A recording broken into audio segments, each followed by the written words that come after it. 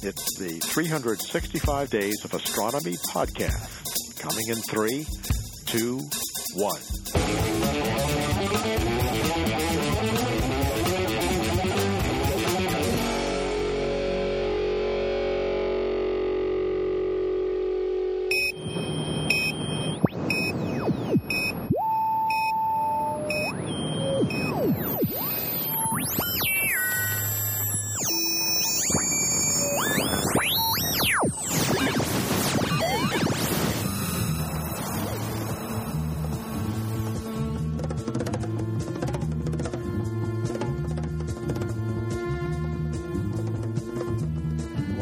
From Earth, it's Space Radio. This is Paul Sutter, and coming up, we're talking about Close, but no Cigar, and of course, taking listener questions about all things in this amazing universe, because that's exactly what this show is about. We record every Thursday at 8 p.m. Eastern, and you can follow along online or leave a voicemail at spaceradioshow.com. And in today's Blue Shift, I'll be talking about the reality of diversity in physics. But first, the news. Hey, Space Cadets, welcome to Space Radio. I'm Paul Sutter, astrophysicist at Stony Brook University and the Flatiron Institute. And for the next half hour, your agent of the stars, we've got an exciting show for you today where we talk about all the amazing things in this universe. This show lives on listener questions. We record every Thursday at 8 p.m. Eastern here at Spaceman Studios in New York City. So you can leave a voicemail at spaceradioshow.com to get your voice on the air, or join the Space Cadets tuning in live from around the world, including but not limited to Portsmouth, UK, Florence, Massachusetts, Deer Park, Maryland, Sussex, England, Kempner, Texas, Washington, D.C., Germany, Howell, New Jersey, New Zealand, Nashville, Tennessee, Ashburton, New Zealand, Phoenix, Arizona, and sad Austin, Texas. I'll answer questions that you send there, too. All seriously, the Space Cadets probably have more fun than I do, and I've only prepped 10 minutes to show material tops, so get those questions in. Before I start taking calls, I want to share some interesting bits of news I caught recently, and two bummer things. One is out front, a bummer thing, and the other is really a bummer thing, but disguised as a cool thing. The upfront bummer thing is, you know, that whole James Webb Space Telescope thing, supposed to launch in March of 2021? Well, guess what? Yeah, it's going to be delayed. What did I tell you, folks? Everyone's like, no, Paul, you're just being a pessimist. No, I swear it won't be delayed this time. No, listen, they ironed out all the bugs. They got it. Like, we figured it out. It's delayed. No one knows when it'll launch. I mean, I'm sure there's a date floating around out there. Don't believe it. I don't think this thing will ever launch. I don't think the James Webb Space Telescope will ever launch, because I'm just an ultimate pessimist when it comes to this. Sorry, I just need to center myself. I was getting too much negative energy, which is different than dark energy, okay? You can be filled with dark energy. All it does is make you get bigger. Anyway, the other bummer news that was disguised as exciting news is I saw all these headlines this week about astronomers discovering a planet around a star where the planet is a lot like Earth and the star is a lot like the sun, and the planet is in the habitable zone of the star. So, like, here we are, a potential Earth 2.0, except not. Okay, so the sun is like 10% brighter than the sun, or 10% more massive than the sun. Okay, that's great. Planet is indeed in the habitable zone. It's the third planet in the system. It's not confirmed. I should say it's not confirmed. We don't have direct observations of this planet. What we have, how they actually found this planet, is very clever. We had Kepler data, the Kepler Space Telescope, found two planets around this star using the normal transiting technique where the planet blocks a little bit of the light from the star. Then we dug into the data a little bit more, like years later, and found that there are tiny little variations in how often those planets orbited the star, and those could only be due to the presence of other planets that are tweaking and pulling on the orbit. So this is a technique called transit timing variation, or TTV, if you like saying words like that. With this technique, astronomers suspect that there might be 2 more planets in this solar system. Kepler 160, I believe, is the name of the system, also known as KOI 456.04. If you want to plug that in and start colonizing it, go right ahead. It's pretty far. It's like 3,000 light years from the Earth. It's not confirmed, but if it is confirmed, there is a planet in the habitable zone of a star that's a lot like the Sun. This planet is twice the size of the Earth. So it's like, fine. Yes, they did some modeling. Yes, they did some analysis. Yes, if it does have an atmosphere like the Earth, it's a little bit farther from its star than we are from the Sun. So things balance out, and it looks like it's warm-ish. The Earth has an average temperature of 15 Celsius. This planet would have an average temperature of 5 Celsius, which is above freezing, I guess. That's nice. But still, it's twice the size of the planet Earth. So who the heck knows what is going on? And to me, that's more of a bummer than a cool thing, because we haven't actually found an Earth-like planet yet. We gotta keep looking. Anyway, that's the latest and greatest when it comes to space. Let's have a conversation. We've got a lot of voicemails ready to go. So, hey, Greg, why don't you pick one and play that tape? Hi, Paul. Steve here from Aberdeen, Scotland. The universe is expanding. Space-time is expanding. My understanding of space-time is that the dimension of time is inextricably locked in with the 3 spatial dimensions.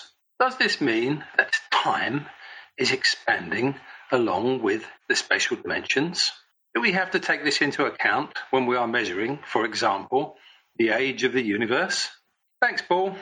This is a really fun question, Steve. Thank you so much for asking. Yes, we learned from Einstein's relativity that space and time are linked together. You can only think of space-time. We live in a 4-dimensional universe. There are 3 dimensions of space and 1 dimension of time. We also learned that the universe is expanding. How does the expansion of the universe fit in with our 4-dimensional view of the universe? Here's the thing. The expansion of the universe is only an expansion of space. It is not an expansion of time. In our cosmological models of our understanding of the Big Bang and the history of the universe, time marches forward. There is a universal clock. There is a clock that sets the age of the universe. And then at a particular time, the universe is a certain size. So in the past, at some measure of this cosmological clock, our universe was smaller. Then today, at this measure of the universal clock at 13.8 billion years old, it is this big, 90 billion light years across or something like that. And then in the future, at future times on this clock, the universe will be larger. It is only the spatial dimensions that are expanding, and it is the march of this universal clock that is telling you how big the universe is when, depending on how old it is. So this is allowed. Einstein tells us that time and space are indeed linked, but they don't have to be. Depending on the particular physical system, like, say, the entire universe and its expansion history, the spatial dimensions can go off doing their thing, while the time dimension goes off doing its own thing. And that's exactly what we see in the universe. Really, really fun question, Steve. I really appreciate it. I think we got a little bit of time for another question. I don't know. I'm feeling good. I'm feeling spunky. Greg, play the tape. Hi, Dr. Sutter. My name is John. I'm from Seattle. I have a question for you regarding the Higgs field. I've heard it said that the potential energy of the Higgs field in a 1-inch sphere of empty space is roughly equivalent to the mass energy of the Earth. I've also heard that the event horizon of an Earth mass black hole would form a sphere that's approximately 1 inch. That seemed like a big coincidence. Is there a real connection between the energy density it takes to make a black hole and the potential energy density of the Higgs field? Is the Higgs field related to black holes in some way, even though it's not related to gravity? Thanks for taking my question. I'm a big fan of your work. Oh, this is, again, a really fun question, John. I really appreciate it. This is asking about the fundamental nature of our universe and vacuums and energy densities and black holes, and gets into all these super, super, super interesting questions about things that we don't fully understand. It is true that if you take the Earth, in the whole mass of the Earth, and squished it down to a sphere a little less than an inch across, you would have an Earth mass black hole a little less than an inch across. That's all you do to make a black hole. You just take a bunch of stuff and squish it down to be really tiny. It is true that if you have an empty box with nothing in it, you have a lot of energy. There's a lot of energy in the vacuum of space-time itself. And I know that sometimes these are just like random words that don't have any meaning. And feel free to treat it as such. Just know that the vacuum of our universe, a state with absolutely no particles in it, has a lot of raw, bare energy in it. You can't use this energy for anything. You can't use it to do work or to heat things up. It's just there. It's just the ground state of our universe has a bunch of energy inside of it. Technically, the amount of energy in the vacuum is, infinite. Immediately, that starts to feel a little bit uncomfortable. But that's what all of our mathematics and our observations tell us. How that energy is divvied up amongst the various characters in the universe is going to have to wait for after the break. I love teasing it. I love cliffhangers. Sorry, it's just going to be how this works. We are going to come back after a quick break. Don't forget to leave a voicemail to join the conversation or to join the Space Cadets live at Thursday at 8 p.m. Eastern. Go to spaceradioshow.com for the links. This is Space Radio. I'm Paul Sutter, and this show is brought to you by you. Please go to patreon.com/PM Sutter. That's P as in Paul, M as in Matthew, Sutter as in Sutter. Patreon.com/PM Sutter. It's your contributions that keep this show on the air, and I will see you after the break. Welcome back, everyone. I'm Paul Sutter, and this is Space Radio. We've got so many more cool questions ready to go, but remember, you can join the conversation by leaving an online voicemail or by following the live streams. Check out spaceradioshow.com for all the links. Before the break, we were listening to John ask a question about the vacuum energy of space-time and Higgs fields and black holes. Technically, there's an infinite amount of energy in space-time. That's not very helpful. How it's divided up between the various characters in the universe is a matter of, let's say, convention. You get to kind of randomly decide how much energy the different fields have, how much mass they have. When it comes to the Higgs field, the Higgs particle has a certain mass. The Higgs field itself, it can have whatever kind of energy it wants. So these connections between Higgs field, vacuum energy, black holes are a little bit specious because you're just, at some point, you just have to make up definitions. And if you make up definitions in the right way, you can get things to line up in interesting ways. But they're only interesting because you kind of set it up to be interesting. So I'm going to go ahead and say there's not really a strong connection there, except there's a lot we don't understand about the vacuum energy of our universe. Now, moving on to our space guest, we got Thunderduck on YouTube asking, why do some people think the moon is made out of cheese? What? It's not made out of cheese? I don't understand this question. I'm just going to move on. Optimus Narkill on YouTube is asking, what are my thoughts about the newest repeating fast radio burst that was found? It's a signal every 157 days. What do I think it could be? Okay, so there's something powerful happening roughly every 157 days. Okay, nature makes weird stuff. I don't know what it is. It's probably something blowing up on the regular. Nature can surprise you with how regular she can be. I'm going to guess it's natural because that's the safest bet. Justin Engel on YouTube is asking, does the tendency of dark energy to try and resist expansion constrain its spatial spread and increase its density, causing it to have more explosive effect like an overfilled balloon? Good question about dark energy. This is the accelerated expansion of our universe. Everything we know about dark energy says that it is constant. Its density is constant. If you have a certain volume, you're going to have the constant density of dark energy, which will give you a total amount of dark energy, say, in this room I'm in now. And then if I compare my room to my house is going to have more dark energy because there's more volume, but the density will remain the same. So the universe is getting bigger and bigger.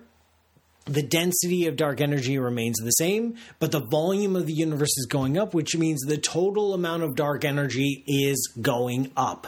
And this is actually what counterintuitively is driving the accelerated expansion of the universe, is the fact that you get more dark energy today than you had yesterday. It could also be that the density itself is going up. We're not exactly sure about that. That's a scenario called phantom dark energy. If that's true, the universe will rip itself apart in 5 billion years. So let's hope it's not. Chris Delney on YouTube is asking, when we're trying to figure out the age of the universe, do we take into account something called the surface of last scattering? The surface of last scattering is the visible limit of our universe, because past that, the universe is too thick, too much of a plasma is too opaque for us to see. The actual edge of the universe is just past that. We get the age of the universe not from this, but from our model of the Big Bang, from our cosmological models, informed by data, informed by things like the cosmic microwave background. We plug those in to get the ingredients of the universe, and from there we can tell you its age. So the more we know about what's inside the universe, the better we're able to pin down its age. So basically, to answer your question, yes, we take it into account. Another question, Prime JD is on Twitch. Advice for a grad student preparing to go through Jackson E&M. So the physics textbook on electromagnetics is written by Jackson. I can see it on my bookshelf right there. I see it right down there. Jackson, electromagnetics. Any advice? Read it. Do all the homework problems and listen to your professor. It's not an easy book, but it's not an easy topic either. It's just like, if you want to give yourself an education on electromagnetics as a physicist would, go buy this book. It's Jackson, Electromagnetics. Good luck. All right, moving on. Julius on YouTube is asking, why does the distribution of stars in the universe, it doesn't follow a standard distribution? Why are there far more red dwarfs than other stars? Yeah, like something like 2/3 of the stars in Milky Way are red dwarfs, these tiny little things half the size of the sun. The reason that smaller stars are more popular is that they are far, far easier to make. In order to make a big star, if you want to make something that's like 20 times the mass of the sun, you need to get a lot of stuff together in the right space, collapse together without blowing away, without getting irradiated. It has to collapse. That is a tricky thing to do. It's just really, really hard to make big stuff. But it's really easy to make a small star, something like half the mass of the sun. You can do that without even breaking a sweat. So it's like asking, why are there so many more 2-story buildings than 20-story buildings? Because it's a lot harder to build a 20-story building than it is to build a 2-story building. And unfortunately, we are almost out of time here on Space Radio. But before we go, it is time for the Blue Shift. I'm Paul Sutter, and you're listening to Space Radio, and this is the Blue Shift, my opportunity to get a little bit closer to you. And I know that you have heard about, perhaps participated in, thought about, conversed about the unrest that our country is seeing, about Black Lives Matter, about racial injustice, about police brutality. I've been doing a lot of thinking, and I wanted to share another angle of this, another angle of racial injustice, another angle of how minorities like black students have a tougher time in our educational system and moving up in the ranks of our educational system than you might think. Because a lot of universities, a lot of institutions, which I'm a part of, put on a good face. Say, yes, we are welcoming to black students, to minority students, to women, to everybody. But then when you look at the numbers tell a little bit different stories. So I wanted to share some numbers and some thoughts on those numbers. Not everything, not all my sources are up to date to 2020, so we're just going to take what we have. For example, in 2004. In 2004, across the entire world, there were 1,186 PhDs in physics awarded. That's 1,186 PhDs in physics awarded in the year 2004. About half of those were in the United States, half were in the rest of the world. Of those 1,186, 13 were awarded to black Americans. That's a deliberate pause there. Of over 1,000 PhDs awarded worldwide, 13 were awarded to black Americans. That was 2004. If we look back the past 30 years, there were a total of around 35,000 physics PhDs. So, there's about 1,000 new physics PhDs awarded every year. Total in 30 years. In 30 years, black Americans were awarded 288 PhDs in physics. 30% of those were in the past 6 years. It's not much better for bachelor's degrees. In bachelor's degrees in 2015, there were a total of 7,329 bachelor's degrees awarded in physics. Of those, 175 went to black Americans. And here's something else. This number hasn't really changed in 20 years. This number hasn't changed. African Americans, black Americans are getting roughly between 150 and 200 bachelor's degrees in physics every year since the mid-90s. Here's the thing. There are more than 13 black Americans who are more than smart enough, capable enough, intelligent enough, good enough to earn a PhD in physics. There just are. Why aren't they? How are we failing black Americans when it comes to higher education? Why aren't they interested in physics? If they are interested in physics, why aren't they applying to good undergraduate schools? And if they get a bachelor's degree, why aren't they applying to good PhD schools? And once they're in the PhD system, why aren't they finishing? Why are there so few black Americans in higher education, and especially my fields like physics and astronomy? When they're smart enough, they're out there. There are young black kids who could be the next Einstein, who could be the next genius. Maybe one of these kids has figured out how to unify physics, but he or she doesn't get a chance because we've let them down. I don't have solutions right now. But I just wanted to present another angle on this. And unfortunately, this broadcast is almost done. Thank you for joining me on this voyage of space radio. Once again, I'm Paul Sutter, and this show is brought to you by you. Please go to patreon.com/PMSutter to learn how you can contribute. But if you'd rather not contribute this month, please go to discoveryrise.org. It is an organization that I'm contributing to, discoveryrise.org. Thanks to Greg Mobius for producing, Nancy Graziano for England, the Space Cadets, and all the fine crew at WCBE Radio 90.5 FM in Columbus for making this show possible. Catch the live stream every Thursday at 8 p.m. Eastern, and visit spaceradioshow.com for more info and links to the live stream. And of course, thanks again, Space Cadets, for listening. See you next week, and remember, science is for sharing. End of transmission.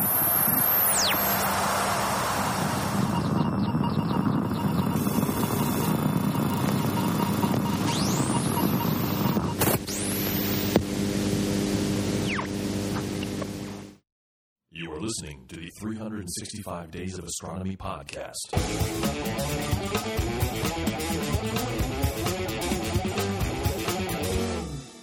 Cool.